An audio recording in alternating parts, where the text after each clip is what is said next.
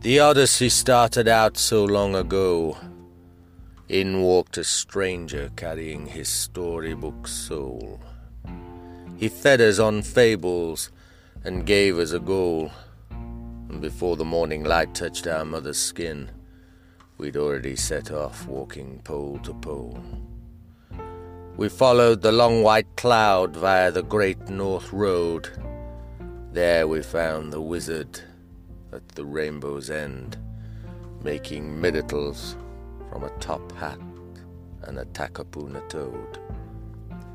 Every fence we climbed, the grass it looked so green, and each dusty beach road we barefoot walked led us straight into a sea of dreams.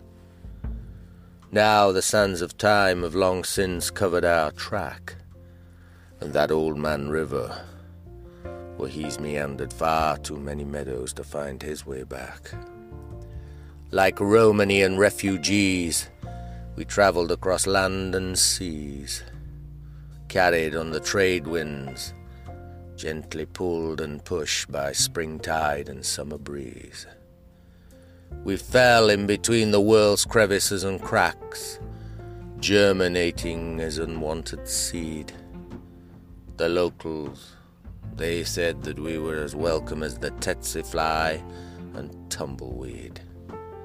Scratch poor, we hitched by finger and thumb, moving from county and country, no better than vagrants or Bowery bum. By day we faced and followed the sun. Come the lonely nights, we slept in sacks under the stars, in fresh-made bivouacs. Now there's a new age traveller, techno-tramps, who surf the radio waves in search of silicone. They're not interested in our old knowledge of Nirvana.